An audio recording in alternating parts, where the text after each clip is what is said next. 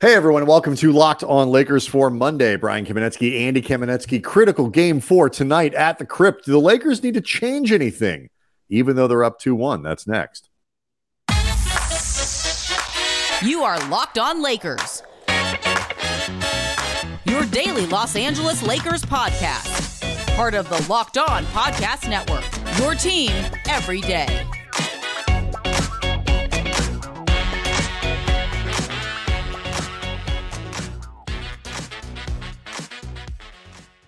Thanks to everybody for making Locked On Lakers your first listen of every day, Monday through Friday, no matter how or where you get your podcasts. It's always going to be free. It's never going to be behind a paywall. And Locked On Lakers on YouTube is where you can go see the show and watch the magic happen. And more importantly, hang out with nearly 16,000 subscribers to the channel. Lakers fans, NBA fans, talking to each other, talking to us, leaving questions, stuff that we like to use on the show whenever we can.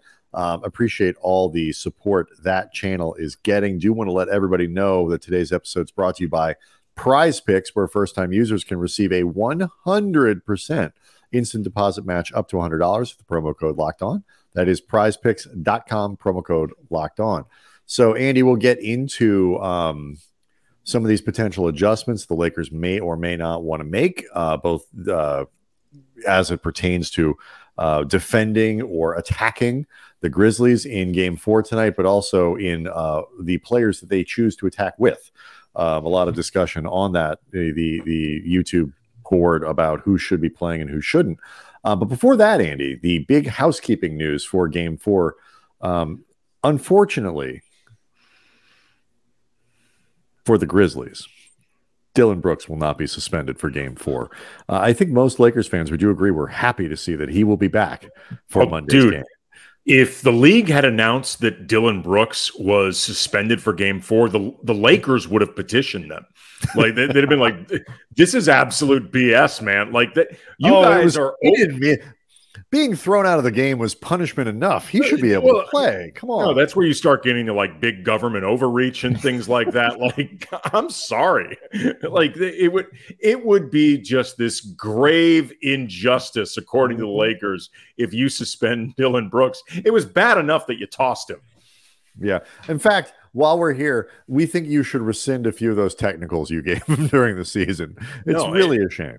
Again, if the league, and apparently they did, really wants to punish Dillon Brooks, they will force him to keep playing in this series because he has been awful. He currently has, Brian, a 1.3 to 1 baskets to fouls ratio. He has 13 baskets against 10 fouls. That is a twist on the old assist to turnover ratio. Yeah, I came up with that one on my own. I was pretty proud of that one. And it's not good. Like, I don't know what the league leaders are in that stat, but it ain't him.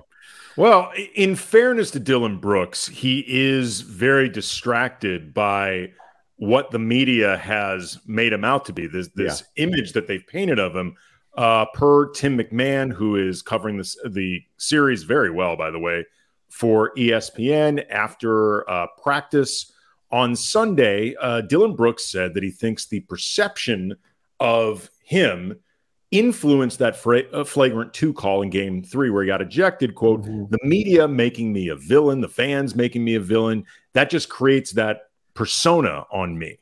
So this was my face when I saw that quote. Exactly. Well, look, man, on behalf of the media, and I mean, you and I are media. We do this show. We work for ESPN, Spectrum Sportsnet. I mean, they took our blue check mark away, but until we were blue check marked approved members of the media for a long time. We've worked for the Athletic, the LA Times, the Players Tribune. So, and we know a lot of people in media too. They are our peers. So on behalf of all media, I would like to apologize for our role in creating a villainous image of Dillon Brooks, the self-proclaimed bear poker who led the NBA in texts, dresses like a classic WWE heel, and called LeBron James old. Moving forward, we, the media, we must do better. Yeah, it is. I mean, I will say, like, because we talked about this for the mini show for Sunday, I was not surprised at how this went. Where LeBron played, very much like LeBron, had a very good, very solid, very steady LeBron game, and Dillon Brooks put Dillon Brooks on tilt. The Lakers were daring him to shoot, and he obliged. He was a big reason the Grizzlies scored 9 points in the first quarter. He poked the bear, and the bear turned out to be that bear from The Revenant. Kind of mauled him. Sort of didn't go well in that sense. And I do wonder what it's gonna be. I have to say, and I think Taylor Jenkins is a good coach. I really like the Grizzlies as a team. I think they're a franchise certainly that's well run, going in the right direction. I have long been mystified at the leeway that Dillon Brooks gets offensively, as inefficient as he is. But I hope they continue to let him have it in Game 4. And this kind of gets into the discussion about adjustments and things like that, because you always have to give up something. And, with Dillon Brooks, it's like you hope that he takes 18 shots in every game, 18 shots or more. One of them out of 3, 4, 5, or 6, he's going to have a big game. But most of the time, he's going to shoot 40% and probably take Memphis out of their offense. Dude, they'd kill for him to be shooting 40%. What are you talking about? He's 13 of 40 in 3 games. I mean, like his normal averages. I'm just saying, are frightfully low anyway. He shoots 40%. We're talking from the field. We're talking about things moving in the right direction. Like, do you start running more of the offense through Dillon Brooks? It reminds me of earlier in the season when, like, the very beginning of the season, when the Lakers were so catastrophically awful from 3-point range, where they'd have games where they shot like 29% and it would raise their average pretty significantly. That's sort of where Dillon Brooks is right now. But one of the things that I saw, and a few people commenting on the YouTube page, for example, was about Ja. And Morant was 13 of 26 from the field on Saturday. He had 45 points overall. He was really quite amazing. And a lot of that was fueled by 6 of 10 from 3-point range. And people are talking about, you got to stop going under every screen with Ja and this and that, whatever. And I don't think, as it pertains to Morant, I wouldn't change really anything about how they defend him. If Ja takes 10 3-pointers, generally speaking, that's going to be good for the Lakers. And you'd much rather have him doing that than coming downhill and getting to the line constantly like he did in the game, 14 free throws. And you want to limit his effectiveness from 2. And in that sense, the Lakers did a pretty decent job. He was, under 50% from shooting from 2-point range, which is where I feel Ja is most dangerous. Oh, yeah, absolutely. You know what it reminded me of? And I think you were at this game with me. I know I was there doing some work for somebody. Clippers Rockets in 2015, that game where the Rockets came back from like down. Oh, I was at that game in the fourth quarter. And it was on the strength of Corey Brewer and Josh Smith, like, bombing threes. Like, Josh Smith is hitting step back threes. And I remember, like, being at this game going, like, is this actually going to happen? Like, are they actually going to do this? And, like, I remember after the game, people talking about, like, why didn't Doc Rivers adjust? Like, he's got to do something. I'm like, okay, you do want to do something, I guess, but I don't know what that something is, because as a coach, your fantasy is Josh Smith. The adjustment would be, can we figure out a way to make Josh Smith take 3-pointers? Right. I mean, like, again, on one hand, I know there probably is something you need to do, but on the other hand, I don't blame Doc for being like. That, by the way, is everybody's salute. That is the basketball. Call timeout is the basketball equivalent of my computer isn't working. I'm going to shut it down and turn it back on. Right. I'm like, I don't blame Doc for being like kind of curious to see where this movie's going. Like, this is what you want. And like Ja Morant along these lines, shooting 32% from 3 this year, 30%, or he's 32 on his career, 30% this year. I looked it up. This season, in the 61 games Ja's played in the regular season, he hit more than 2 threes in just 13 of those games and more than 3 in just 5. Yeah. So it's like, maybe you want to run him off the line every now and then just to like get him out of a rhythm, something like that. But for the most part, yeah, You play it under the screen. You give him that room to take those shots because he's way, way more effective driving and getting to the rim. Yeah. And if John Morant's going to hit all of that, he's going to hit 6 threes. Like some of it's like, what are you going to do? Man. And by the way, this is what awesome players do sometimes. Along those lines, and we'll do this next. It goes further than that because this idea of you have to give up something is really important to remember, whether it's Jaren Jackson Jr., whether it's John Morant, and then you have to look at the big picture, and I'll explain what I mean by that next. But first, Andy, I want to tell you and everyone about the $1 million daily Superflex promotion that Prize Picks is doing right now. We got through the NBA playoffs and the finals. Every day of the playoffs through the finals, one Prize Picks user will win a chance to become a millionaire. Your entry is placed after 8 a.m.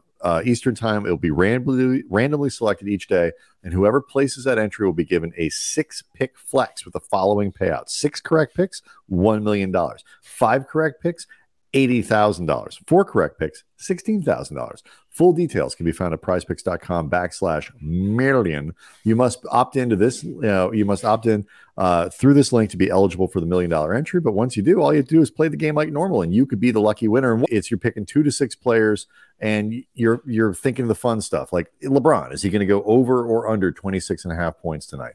And Prize Picks, you can do this with the NBA. You can do this with the NFL, baseball, the hockey playoffs, the PGA, college football. And so you go to the Prize Picks app or prizepicks.com, and you sign up to play daily fantasy sports. And first-time users can receive a $100%, instant deposit match up to $100 with the promo code Locked On. Again, that's the promo code you need to use for the thing that I mentioned at the top. And if you deposit $100, Prize Picks will give you $100. If you deposit $50, Prize Picks will give you $50. I think you know where this is going. So don't forget to enter the promo code Locked On at sign up for instant deposit match up to $100.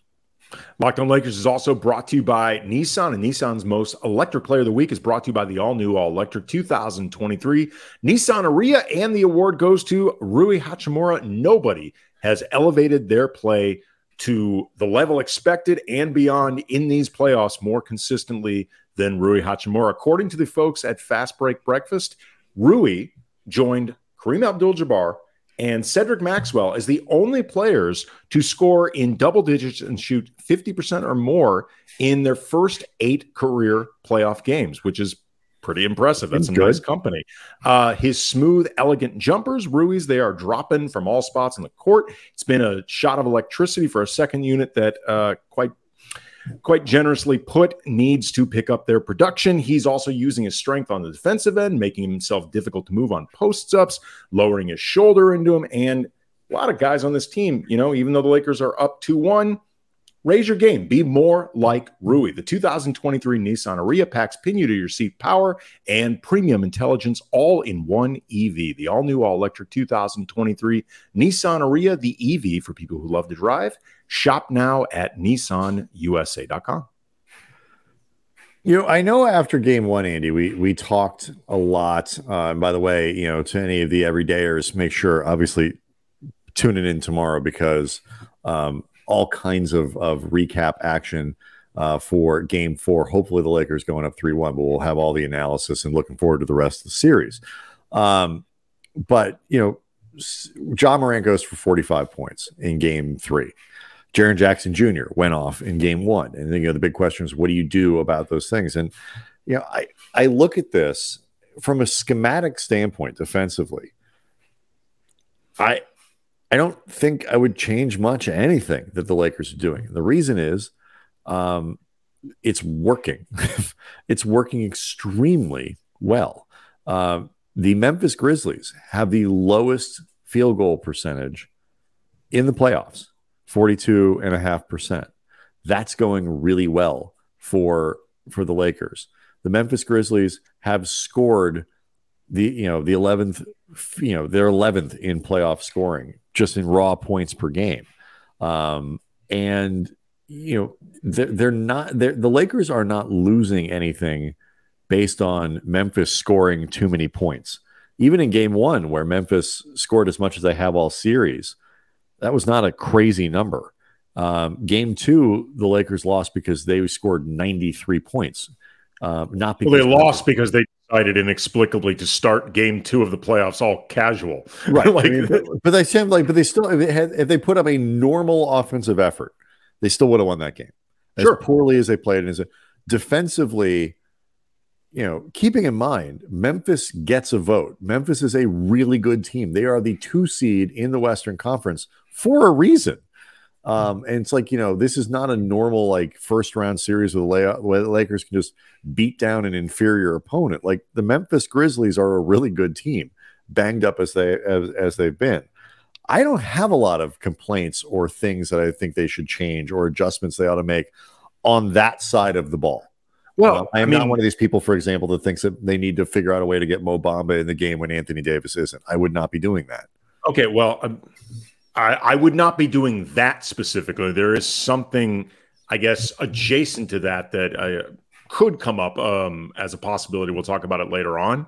But I do think that they've been making some good defensive adjustments. Like, for example, in Game 1, it became very clear that other than Anthony Davis, there's absolutely nobody on this team that can handle Jaren Jackson Jr. down low one-on-one. Like they can't. They are getting killed.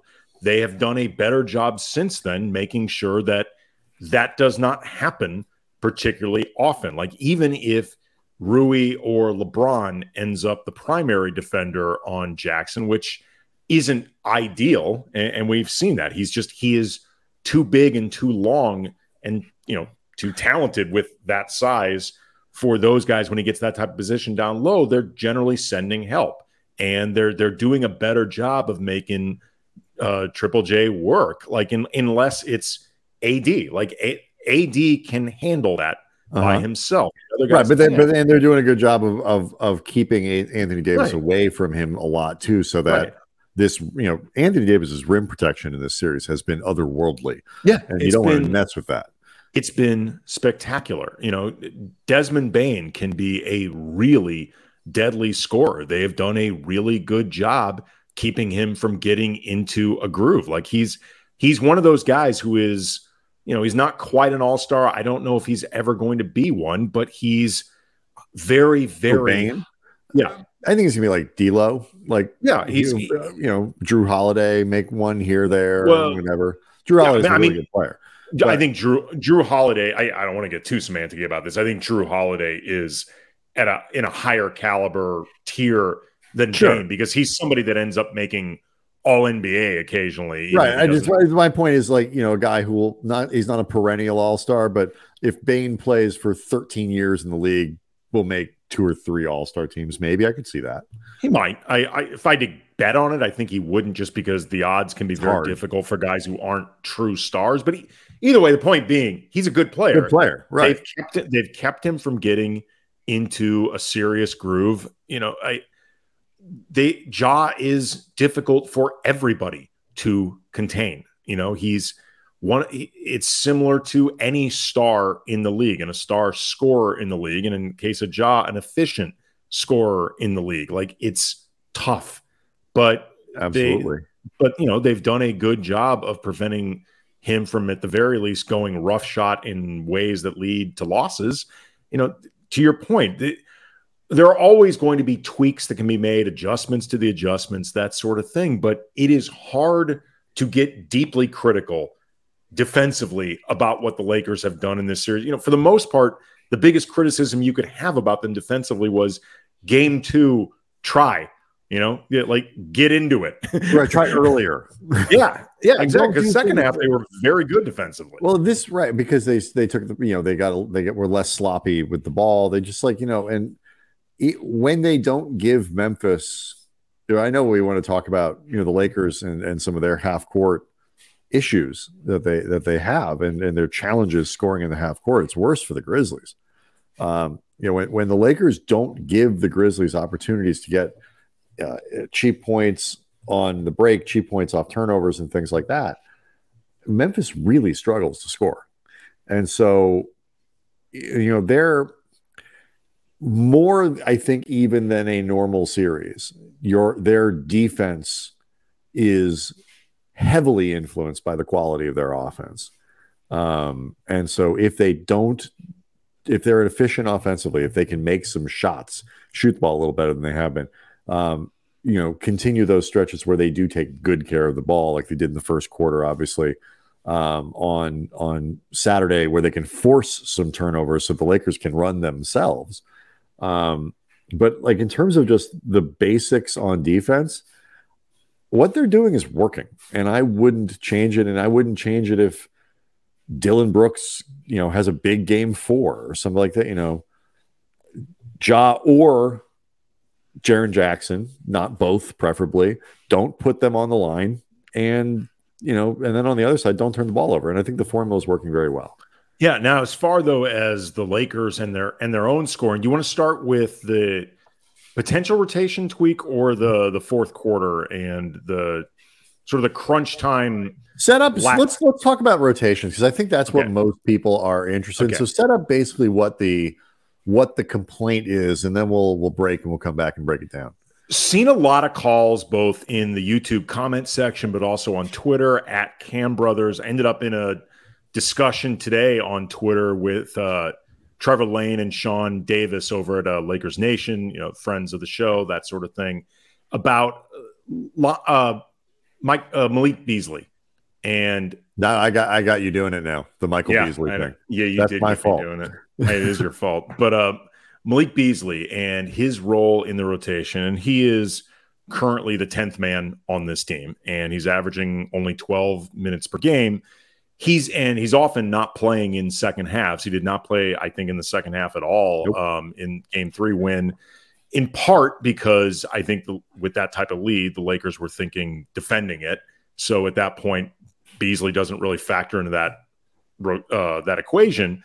But also, too, he has not been particularly effective offensively at all. And I remember before the playoffs began, you and I had a few discussions about whether or not it was time to consider not just benching Beasley, because he eventually did get moved to the second unit, but actually taking him out of the rotation, whether in favor of Lonnie Walker. And I've seen a lot of suggestions to put Lonnie out there, or this was another thought that I had actually had, because the Lakers, those second units are not playing well, in part because they're not getting the scoring they need from anybody other than Rui, but also there are some size issues, because Memphis is just a pretty big team, period. Even when Jaren Jackson Jr. isn't playing, but especially if he is with the second unit and you're left with either LeBron or Rui as the quasi center, you're losing some rebounding, you're losing some size. I was wondering if it actually might be time to try Wenyen Gabriel for about 10 minutes. We'll see. But either way, the idea of taking Beasley out, because he's essentially a limited offensive specialist on this team, not providing much offense, not providing really much shooting. No. And when he's not doing that, he does not bring a ton to the table. All right, so the idea of whether it's time to take him out. Beasley, I've seen a lot of why are we playing Troy Brown kind of stuff, and a lot of should Mo Bamba be like, they're just size, who you have in these 7th, 8th, 9th, 10th, if you're going to go that deep in the rotation. So we'll do that next. Locked On Lakers is brought to you by Ultimate Pro Basketball GM, and really cool game. I've always thought that I could be a great NBA GM. I talk on this podcast like I could do it, and as it turns out, not always that easy, although I would not have traded for Russell Westbrook or signed Luol Deng, should be noted. But anyway, if you've ever fantasized about managing your own basketball team, go and download Ultimate Pro Basketball GM right now. The game lets you manage every strategic aspect of a franchise, dealing with challenging personalities, whether the players are coaches, hiring the right staff, the right training staff, trading players, making draft picks, taking your franchise through free agency and all the ups and downs of multiple seasons. Plus, you can talk trash to your friends while playing the game like all the Locked On hosts do with our teams. Ultimate Pro Basketball GM. It's completely free. It's playable offline. You can play it on the go, wherever you want, however you want. Locked On Lakers listeners, that's you, get a 100% free boost to their franchise when downloading the promo Locked On in the game store. So make sure to check it out. And to download the game, just visit probasketballgm.com, scan the code, or look it up in the app stores. That's probasketballgm.com. Ultimate Pro Basketball GM. Start your dynasty today. So obviously, this is a huge opportunity for the Lakers. A Grizzlies team that is not great on the road, very strong at home. Lakers win game 4. You're looking at a position where you have 3 tries to win that decisive 4th game, one of which is on your home floor. You obviously feel pretty good about that. My big thing with game 2 is like they could have put themselves in a position where all they had to do is split on in these games, but okay, it's not to be. Could have put themselves in a position where they're potentially sweeping. Well, maybe who knows? The it could have been a different energy, could have been a different result, whatever in game 3 and all that stuff. And, depending on if the Lakers had won game 2, maybe it's different. I don't know. Maybe Dillon Brooks hits LeBron in the first half. Yeah, right. It could have been. But be that as it may, the Lakers have a really good opportunity to have put a real decisive lead in this series, and I don't think I would pick them to lose 3 straight in this, given how inefficient Memphis's offense has been. It does, like you say, kind of give the freedom both for this series and potentially even very carefully and cautiously peeking up, maybe looking forward a little bit about who ought to be in the rotation.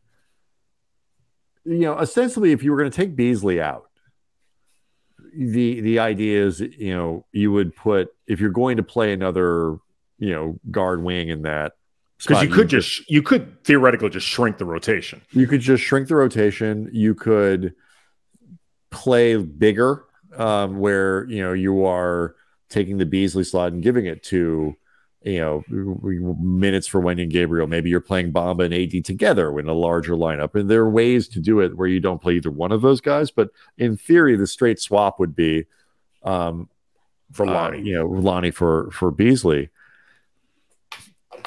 I will admit, I am still very dedicated to the idea of what Malik Beasley can do for this team in the postseason and the benefit of having him playing at a higher level if they're going to make a deeper playoff run. I have more confidence in Beasley to fill the role of a straight shooter, which is what they want him to be. It's not scorer. It's not bench scorer. Like, is Lonnie Walker a better bench scorer, like in more versatile ways? And, if the shots aren't falling, can Lonnie Walker get to the basket better? Yes. I mean, I don't think anybody's debating way better. That.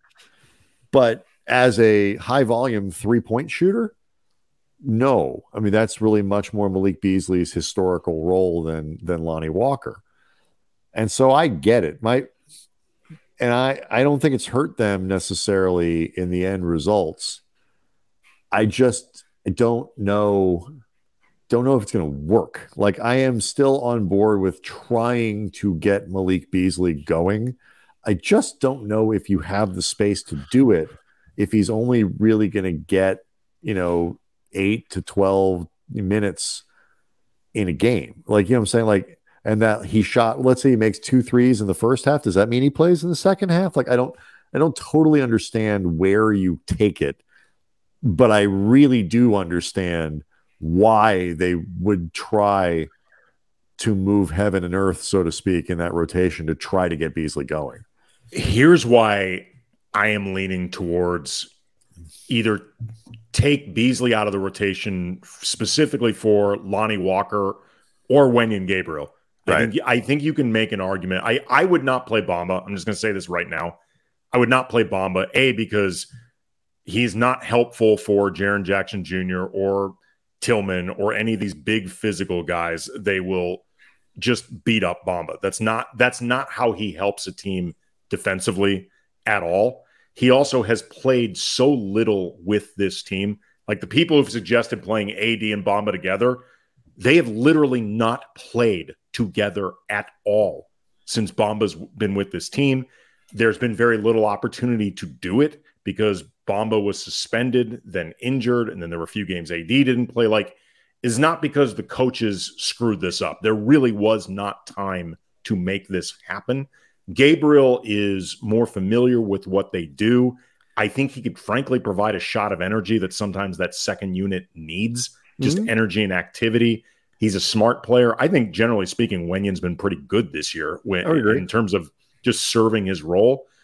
Otherwise, assuming you think a 10th man is necessary, because you could just shorten it to 9, and I don't think Troy Brown would get more minutes. I think it'd be more minutes to Rui, more minutes to Austin. Honestly, you could hack. A lot of teams will just essentially play 8-man rotations at this point. You could, but I think particularly defensively, Troy does enough well with his activity, and he's reliable. If nothing else, he's predictable, and he only plays about 15 minutes a game anyway. So I probably wouldn't go down to him, take him out of the rotation yet. Could see it happening, but I probably wouldn't do it now. But the reason I think I'm leaning towards taking Beasley out of the rotation, like you said, his minutes are so limited right now that for somebody like him, who I think needs to get into a rhythm and needs volume in order to really be productive, I don't know if the opportunities are there. I've seen a few people point this out, and there's probably some truth to this. The issue may not be so much Beasley as it is they don't run anything for him, which that may be true. But unless they're going to change that, unless they're going to start changing their offense to accommodate Malik Beasley, then you're still dealing with a guy playing like 12 minutes a game that are really unproductive. Like, I think you have to run less for Lonnie Walker to make Lonnie productive than you would Malik Beasley. Like, he needs to. Yeah. His usage rate, for example, I looked it up. His usage rate in the playoffs is like 11% versus 20% during his games with the Lakers. It's almost half down. Yeah. Like, they're not doing anything with him. So if you're not going to do anything with him, and he's a defensive liability anyway, he doesn't really do anything else other than take threes at volume. If you're not going to give him real chances to shoot, I don't know why he's out there. Whether it's his fault, someone else's, both, whatever. Yeah, and I think some of it's just I don't see. Lonnie's had some really good moments this season. It's not what I'm not trying to like rag on the guy, but like I just don't see him. I mean, I think part of the reason I would try with Lonnie really quickly is just because the team is often struggling to score. Right, that's what I'm saying. And so, but I look at this in a couple different ways, and you can change up the way you maybe want your bench units to try to score, which is what Walker would do. Not that Lonnie can't hit a perimeter shot, but he's more of a get in the lane, put the ball on the floor kind of guy. I guess what I'm thinking is I don't know how big of a boost. Like, when I look at the bench scoring and figuring that stuff out, I am much more interested in the production of Schroeder, for example, who has 14 points in 3 games. In a good second half. Hopefully he can carry that into game 4. Right. But you understand what I'm getting at. Like, the bench scoring, he is sort of your first source of that, in Rui. And you certainly can't complain about what Rui's been doing in this series. And so it's like, I don't have a problem with it.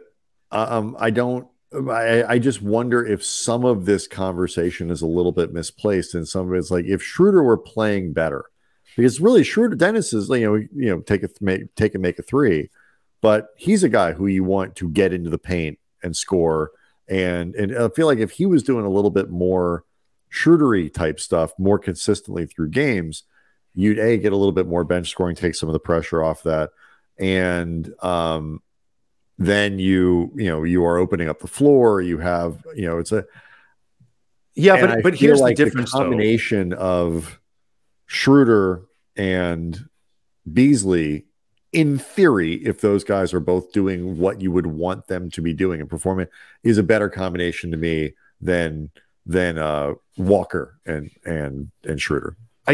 You are correct that I get it, and I think some of it too is like, and those 3, and then if Beasley's not scoring and you have Troy Brown on the floor, and you're like, some of it is it's not just the players, it's the combinations. Right. It's the combinations, but also too, like, you are correct that Schroeder's own struggles exacerbate what you're not getting out of Beasley. But the difference is Schroeder is out there to do more than just score. Like, he is out there to try to table set. He's definitely out there for defense. Like, you would like to get more scoring from Schroeder, and you need more of it. but there are still things that Schroeder's doing that I'm not, other guys. Right, I wouldn't take away any of Dennis's minutes. That's but I know it wasn't your point, but I was going to say there are things you're getting from Schroeder that you can't get from other guys. Like there's no sub out for Schroeder. There's a potential sub out for Beasley, right? Especially if he's not doing the quite literally one thing you want from him. I think it's until it starts to hurt them, like materially hurt them. Okay. I would keep trying, to be honest, because I think ultimately the value proposition is higher for what they could do long term. But I get all the arguments against it. Hopefully Beasley bounces back with a pretty good game 4 and maybe puts some of this issue to bed. Nice. We'll see. But anyway, Lakers have a huge opportunity. The building, which was rocking on Saturday, will be just as raucous tonight. I know a lot of people inside that building who just couldn't stop talking about how loud it was, how energetic that crowd was, and Lakers are going to need that again for Monday. So we'll see how that goes. Locked On Lakers on YouTube is where you can go see the show, participate, leave comments. As you can tell, we love to go through them and use them as conversation starters. Reminder to the everydayers, we're going to be back through the week with obviously the rest of this series, but maybe if they win on Monday, we can start peeking ahead to see what might await the Lakers in round 2. Remember, we're allowed to get ahead of ourselves. The team can't. We can't.